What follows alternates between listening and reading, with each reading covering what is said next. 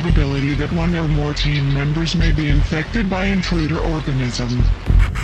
75%. Projection. If intruder organism reaches civilized areas, entire world population infected 27,000 hours from first contact.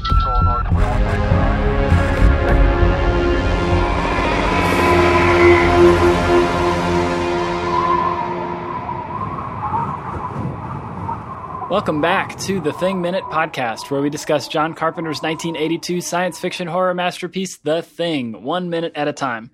I'm Harper W. Harris from harperwharris.com, and joining me again today is... My name is Jenny Law, and I am a librarian.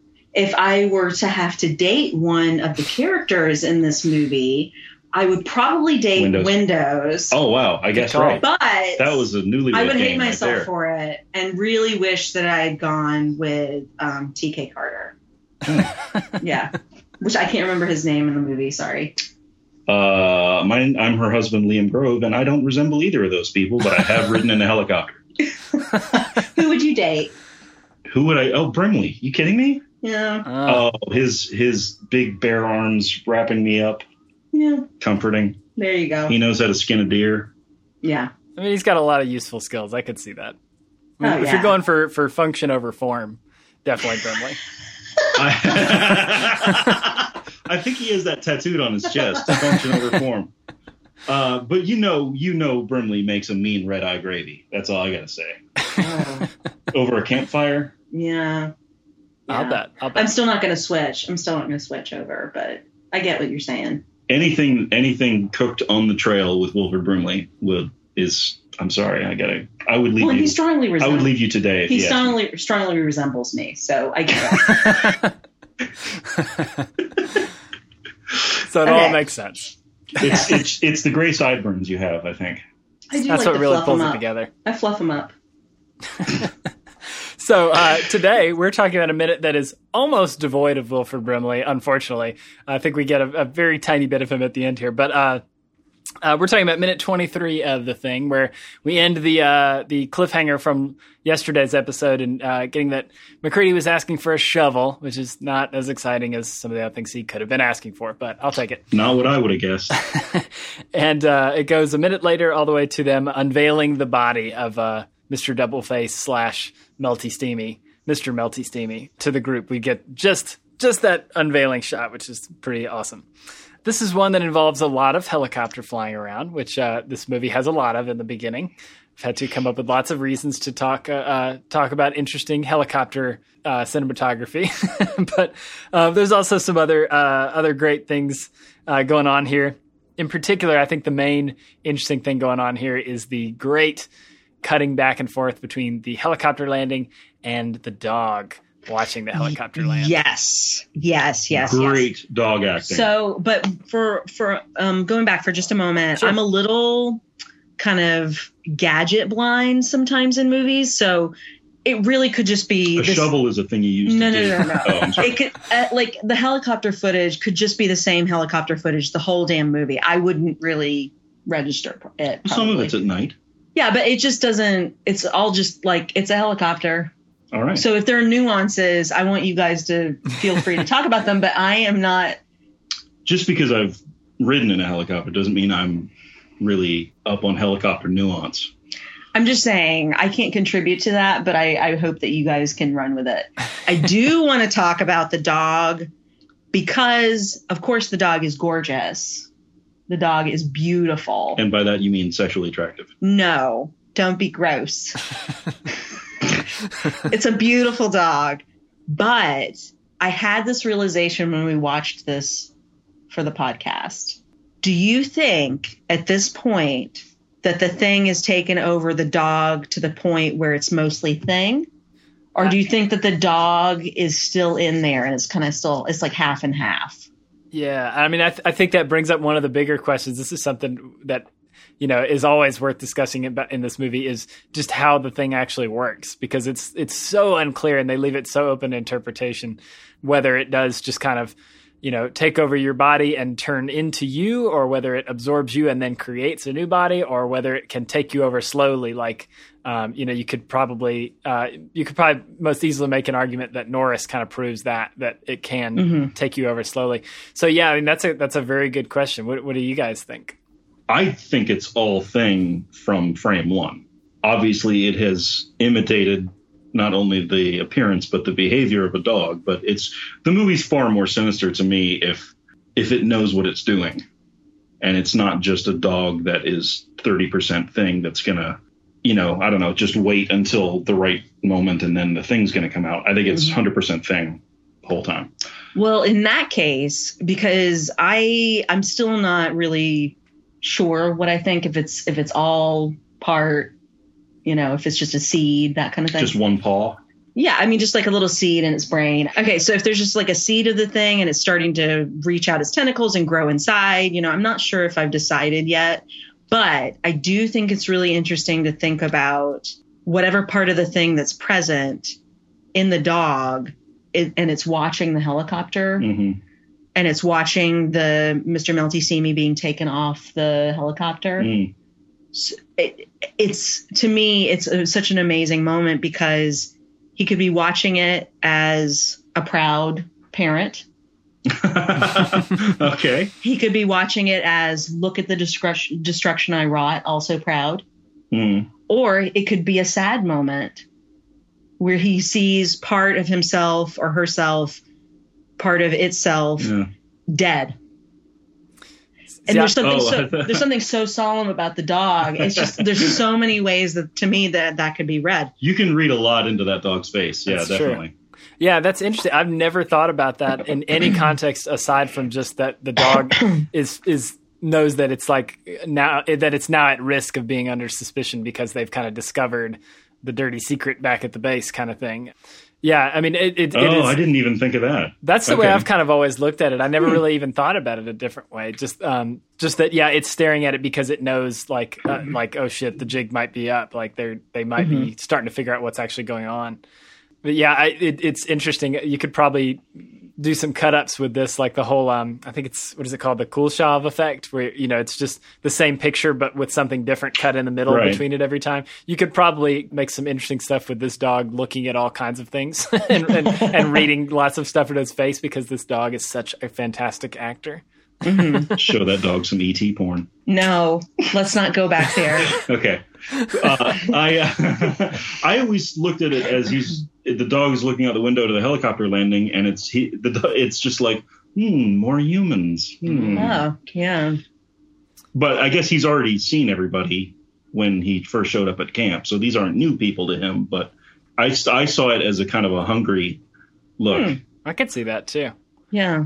I think it's possible that it's all of the things that we've said. Yeah. It was a very complex very complex performance. The dog is so awesome. Again, on the commentary, there's a whole sequence where Carpenter talks about what a great actor the dog that they had for most of the shoot was, that he was so well trained to completely ignore the camera. Yeah. So they could track right in front of the dog. There's that long hallway shot where the dog goes from room to room and stops and everything. And the camera pulls back and dollies away from the dog and then follows the dog into the other room. And the dog never once glances at the camera, nothing, and will hit its mark every single time. And, they only did like 3 takes of that whole hallway walk down. And it's great. And the motionlessness of that dog in this minute and just that the way its eyes are locked, it's fantastic. I don't know if Huskies are just like that or. Yeah, and it's even more impressive once you know that the dog is half wolf, so it's not even like a totally domesticated animal. So it's incredible that they were able to do it, and it's another thing that's kind of a credit to John Carpenter that he stuck to it, because it's so easily they could have found a different way to do those shots, or just cut little pieces together to make it look like he's walking out the hallway, or in this scene. I can't be 100% sure, but I don't think it's like the exact same shot of the dog every time they cut to it. It does seem like it's, a continuous shot that they're cutting away and cutting back to, maybe. And it's long. He holds on the dog for longer than normal. And it's just absolutely, the dog is a rock. It's motionless. Well, I think a lot of times, and I have no expertise to base this on, or actual experience to base this on, but it seems to me from watching so many movies and, having animals featured, if there's a close up or like a moment of stillness, it is something that's locked on the animal's face. Yeah, that's true. And it's just like a close up, and you get the perspective of looking directly at the full face. So that's something that strikes me so much about this shot. Shots. Yeah, and I like that there's two shots of the dog, staring at the helicopter.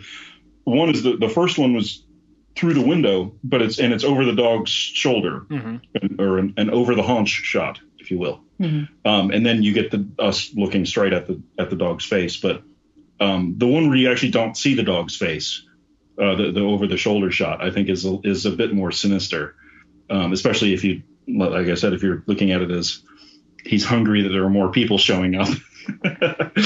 I think that I want to talk about that a little bit more, because I think that gets into a bigger question about the movie. Is the thing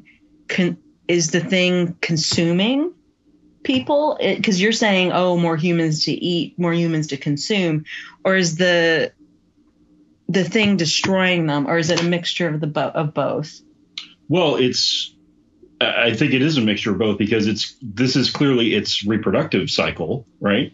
But it is consuming them. When you see in the dog kennel, and then I forget which guy it is, but when they find him, the guy that's been left alone with the body, and they come back and he's just like a mass of tentacles that's being eaten or whatever. So it is consuming them. So there is eating and hunger there involved in that. But I really don't know. He could just be trying to say hello, like you said before. He could be misinterpreting this whole thing. It is interesting, because in the novella that it's based on, they're much more specific about like the amount of body mass that the thing has. Like it starts with as just the size of a dog, and it can't morph into anything bigger than that. So it has to consume a person to be able to like take on more body mass. Oh, wow. Has T-1000 rules. Right. So obviously they don't go into any of that here. It's just it's left kind of up to the imagination. But I think that kind of rule of thumb works, because otherwise you get into the idea of like, why doesn't it just morph into, something that can fly away, or something like that. Like it actually has to consume and turn into what it eats, kind of thing. It can't just, turn into anything or turn into something bigger than it actually is. But it already had a bunch of Norwegians. That's a good he already point. had a bunch of Norwegians. Well, I mean, I filled up on Norwegians on the way over. It had a big plate of Norwegians. So it had humans. Yeah, and I don't remember from the prequel, and I'm perfectly okay with ignoring it and just making my own theory. That I mean, maybe it's something like that this is not the same thing that did that, like the rest of it got destroyed or whatever. This is just like one small part of it that survived in the dog, and that's all that's left at this point or something. That's true. I mean, why wouldn't it have been easier for it to just walk into camp as a Norwegian? Right. But maybe not. I mean, maybe it is easier. It knew it was easier to blend in as a dog. I mean, think about how much suspicion and violence happens once they think that each other are infected. Yeah. Right. So a strange Norwegian coming into camp, they can't speak the same language. I mean, I'm assuming they can't speak the same language. That's a lot for it to know, though. And I mean, and so coming in as man's best friend, not having to speak a certain language, not having to have human body language that would be possibly suspicious. Right. I think that in the Norwegian camp, the Thing must have read some Jack London novels and known that humans and dogs get along well, and that we would instinctively take care of it if it showed up as a husky. It's possible. But I don't know if Jack London has ever been translated into Norwegian. I'm sure he or has. Even Norwegian gibberish. I'm sure that it's he's widely read and renowned and beloved, right? So, and that's a Nordic climb. I feel like they would all read Jack London all the time. I apologize. And we're making wild generalizations about about our Norwegian listeners. I just assumed that at the beginning of every episode you issued an apology to all Norwegians. Maybe we should actually do that specifically. Yeah. That's probably true. Yeah, this movie, there's actually a part when in one of the later minutes that I wanted to bring up, just how kind of like disrespectful this whole movie is to Norwegian culture and the Norwegian people. Yeah. It's very kind of odd. Is it when they're watching the video? No. It's during the autopsy and they're talking about the body, just the way they talk about it. But yeah, I mean, to me, I've always thought about it in a way that like the thing turned into a dog at the Norwegian camp because maybe it knew that was, or maybe it was weakened, like it could only turn into something smaller, or also it might have somehow known that the dog could make it across the snow where a person maybe couldn't on their own. That's what I thought of too. Yeah, it'd be a lot harder for a man to walk from one place to the other. Yeah. It'd be easier to get away as a dog. But yeah, I mean, this whole first half of the movie, when you don't really, as you're starting to kind of see that the dog is kind of the key to what's going on, it does seem like at this point in the movie, the dog's in kind of defense mode, like it's not trying to take people over necessarily. It's trying to survive at this point and watching for its time to strike, which is pretty interesting. And I think this scene in particular is the first time when that's like 100% sure. Like, you know, there's been some kind of fishy scenes of the dog like poking around the base and walking into the room with the shadow and that kind of thing. But this is the first time when you're like, okay, I'm 100% sure that this dog is like smarter than it looks and knows more than I do. Exactly. Yeah. We've been told to be suspicious of it, definitely, but now we can assign some malevolence to it, I think. Mm-hmm. On the subject of what form it took to move from one camp to another, a good question I think that the young Edward Furlong brings up in T2 is why doesn't it just turn into a bomb and blow us all up? But clearly if you're going by T-1000 rules, it can only transform into knives and stabbing weapons. Also, I mean, I think that there is possibly something about the Thing, not the Terminator, but the Thing that enjoys inflicting pain and causing mayhem and violence. Oh my God. It's definitely a possibility. I think that's on you, Jenny. I think you just turned this into something about you. I'm not projecting. So I'm just going to sit over here and play with my sideburns. I should point out that Jenny is allergic to dogs, so she might hate all dog kind. No, I love dogs, and it makes me very sad that I cannot. Oh, so that's why have a dog. That's why you wouldn't date Clark. Well, that's what I was expecting. Yeah, because he stinks of dog. Yeah, I mean, thick husky dog fur all over him. I mean, he probably he probably sleeps with them, eats with them. He's a dog person. How long were you alone with that dog? Well, my dog growing up, I actually believed that I taught her how to communicate with me. Was this in some kind of paw tap language? No, it was. I must have been like 7 or 8, and I was convinced that I could get her to answer questions by blinking her eyes. Fantastic. So no. I would say we're both only children. I don't know. If So I would say, Holly, are you? Because she was pregnant, I think, at the time when I devised this. I was like, "Are you going to have?" Did the dog tell you she was 2 pregnant? puppies? No, we already knew she was bulging. Oh. I said, if you're going to have 2 puppies, I want you to blink your right eye twice. And she totally did it. Very specific. Well, was it true? Yes. I was thinking you were going to say that the dog had 3 puppies, and then you determined that your dog was super intelligent and also a really good liar.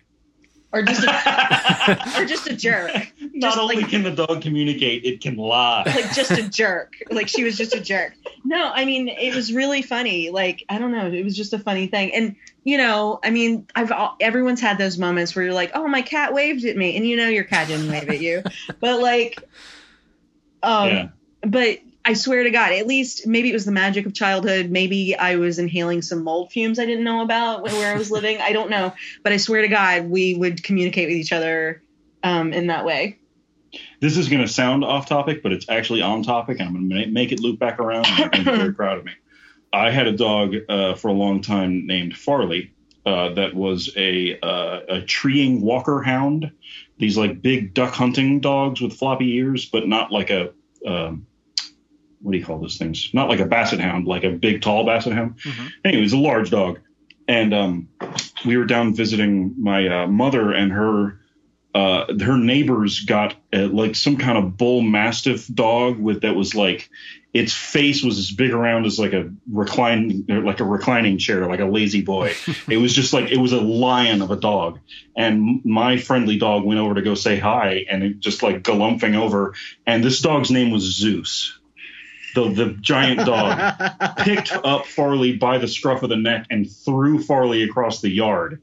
Oh my God. Farley ran into the house and did not come out for 2 months because he was terrified of Zeus. Aww. And when he, every morning when my mom left to go to work, he would jump up on my mom's bed and look out the window at Zeus's house. And very much like the dog in this minute of the movie, would just stare and just like whimper to himself. You could tell in dog language he was going, "That son of a bitch! I'm gonna get that son of a bitch."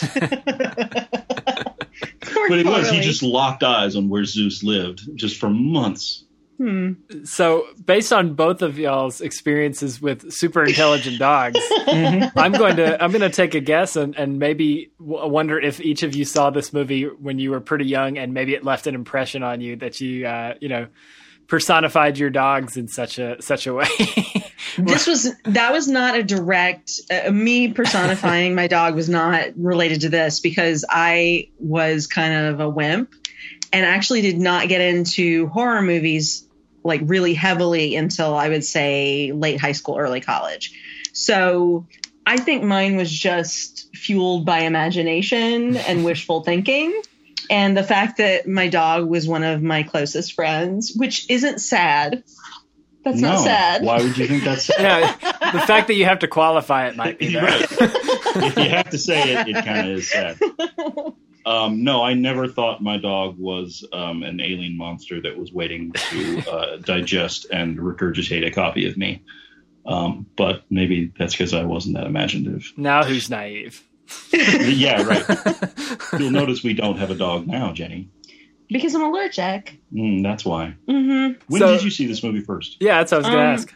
Well, I saw it in college, and I saw it on Laserdisc, like I said, in the college music and media library. I must have been about 18 or 19. So you watched it in the library? Yeah. This was not when I was on staff, and it was the university library. So I think it was 24 hours. I think it might still be 24 hours. I'm not sure, but it was very well lit. Now, the Laserdisc players were in the back of the room because they weren't used all that much. But no. The portable video units were much more popular at the time. Were there hipsters in the late 90s? Certainly. Sure. But I think they were just like dads wearing pork pie hats, right? Well, it was like actual dads. It was just people using the technology that was available at the time. So they weren't really into retro things. Yeah. Okay. So it was later for me. Yeah. I saw it a bunch on just like afternoon TV matinees. And I swear, I think, Channel 46 in Atlanta, I think they only had like 5 movies. And they just showed the same 5 ones every afternoon, because I remember watching The Fly, Troll 1, the June Lockhart, Sonny Bono Troll. Dozens of times. Fantastic. They were on every Sunday afternoon. Friday the 13th, the final chapter. How the hell were they showing these movies? How much did they? Well, Friday the 13th was cut to shit, but surprisingly, you don't have to cut a lot out of the thing. That's true. You can show pretty much this whole movie, on afternoon television. Why you'd want to and scare the shit out of everyone, I have no idea.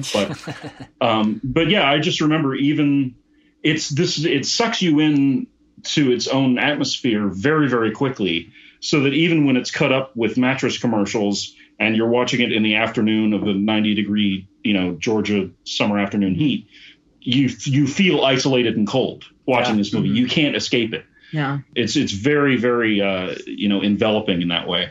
Where I grew up, we just saw Mr. Mom a lot. And Overboard. No, Overboard wasn't in the rotation. It was just mostly Mr. Mom. And Baby Boom. Baby Boom, yeah. Baby Boom and Mr. Mom. Yeah. Yeah, I mean, it's interesting to hear. I'm finding out that nearly all of the people who've been on this show so far saw it on TV the first time, which is very appropriate because that's how this movie kind of came back into being what it is now. This cult movie that's really recognized as being the masterpiece that it is. So it did. We've mentioned how poorly it did in theaters, but yeah, it's syndicated. Even though it is, I haven't watched the. They have the TV cut on the Blu-ray. That's like the one thing on there I haven't watched the entire thing of. Although I've flipped through a few parts just to see how they cut it up. And to see what kind of interesting language they use to dub over in a couple spots. Yeah. But yeah. What can't you show? I mean, are there visual things that are cut out? Yeah, they cut out a lot of the a lot of the gory transformation stuff. They kind of they just chop out bits and pieces. So I think it's mostly they cut it so they're just shorter. So some of the prolonged stuff is not so much shown. But yeah, I mean, I think it's mostly language and it's just cut down. It's a lot shorter than the full length, the real movie. Sure, but. Yeah, it's there's two fucks. There's you got to be fucking kidding when the spider head walks away, and then fuck you too at the end when he blows it up. There's a couple of voodoo bullshits. I can't wait to watch that on the TV version. See how Keith David dubs that over. Yeah. Are both the fucks? Do you see the person's face when they're saying them?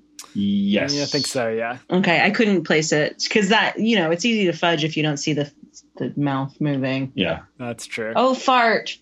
Greatest Greatest TV edit ever is Scarface. I don't know if you've ever watched. I've never seen the there's a whole documentary on the DVD of Scarface about what they had to do to make that movie even remotely television playable. Is it just 5 minutes? The 5 minutes where he's standing on the dock? No, that's the whole movie. They had them record other lines. The whole cast, but the best one ever is when they're in the he's about to stick his tongue out to the girl at the pool, and he says this whole town is like one big pussy waiting to get fucked. They dub that over with this town is like one big chicken waiting to get plucked. Okay, that is genius. See, I think there's a documentary somewhere in there about the people who write these lines for like the TBS versions. I grew up watching Dumb and Dumber on TBS like 5 times a week. And we used to constantly quote that near the end of the movie when he says "right on my ass," they change it in the TBS version. No joke, they change it to "right on my sandwich." It's like, in what universe does that make any sense? That's like Tommy Wiseau wrote that line. That's wow. That's like a whole nother level. Rhyme. It doesn't. It's not the same. I love the one in RoboCop where Miguel Ferrer is in the bathroom and he doesn't realize his boss is in the next stall. And his boss comes up behind him and he goes, "Yeah, I used to say bad things about my boss, too. Once I even called him asshole." And they overdubbed asshole with a lot worse. Sorry, this is very funny, but I wanted to talk more about the movie. No, you're not allowed to. Thank you for the qualifier. I appreciate that. So why do you think they thought it was a good idea to bring this thing back to the base? Yeah, big question. Yeah, it's like obviously gotta get a shovel, gotta get a blanket, gotta go on the helicopter. Obviously, Schmergsdorf Station has been completely destroyed. There's death, there's blood, there's odd scratches, there's odd holes, there's axe in the wall, there's a burned pile of anatomical rubble. Why would you think that you should bring it back to your base? Well, because they have a computer program that will show you what cells do. That's true. They know they've got this amazing technology, pixel by pixel, that will show you. Well, and you also have Wilford Brimley, who will just cut it open, stick his hand inside. Yeah. Oh yeah, I mean he'll just get right up on in there. Yeah. Just start exploring. Yeah, I mean, I guess I get why.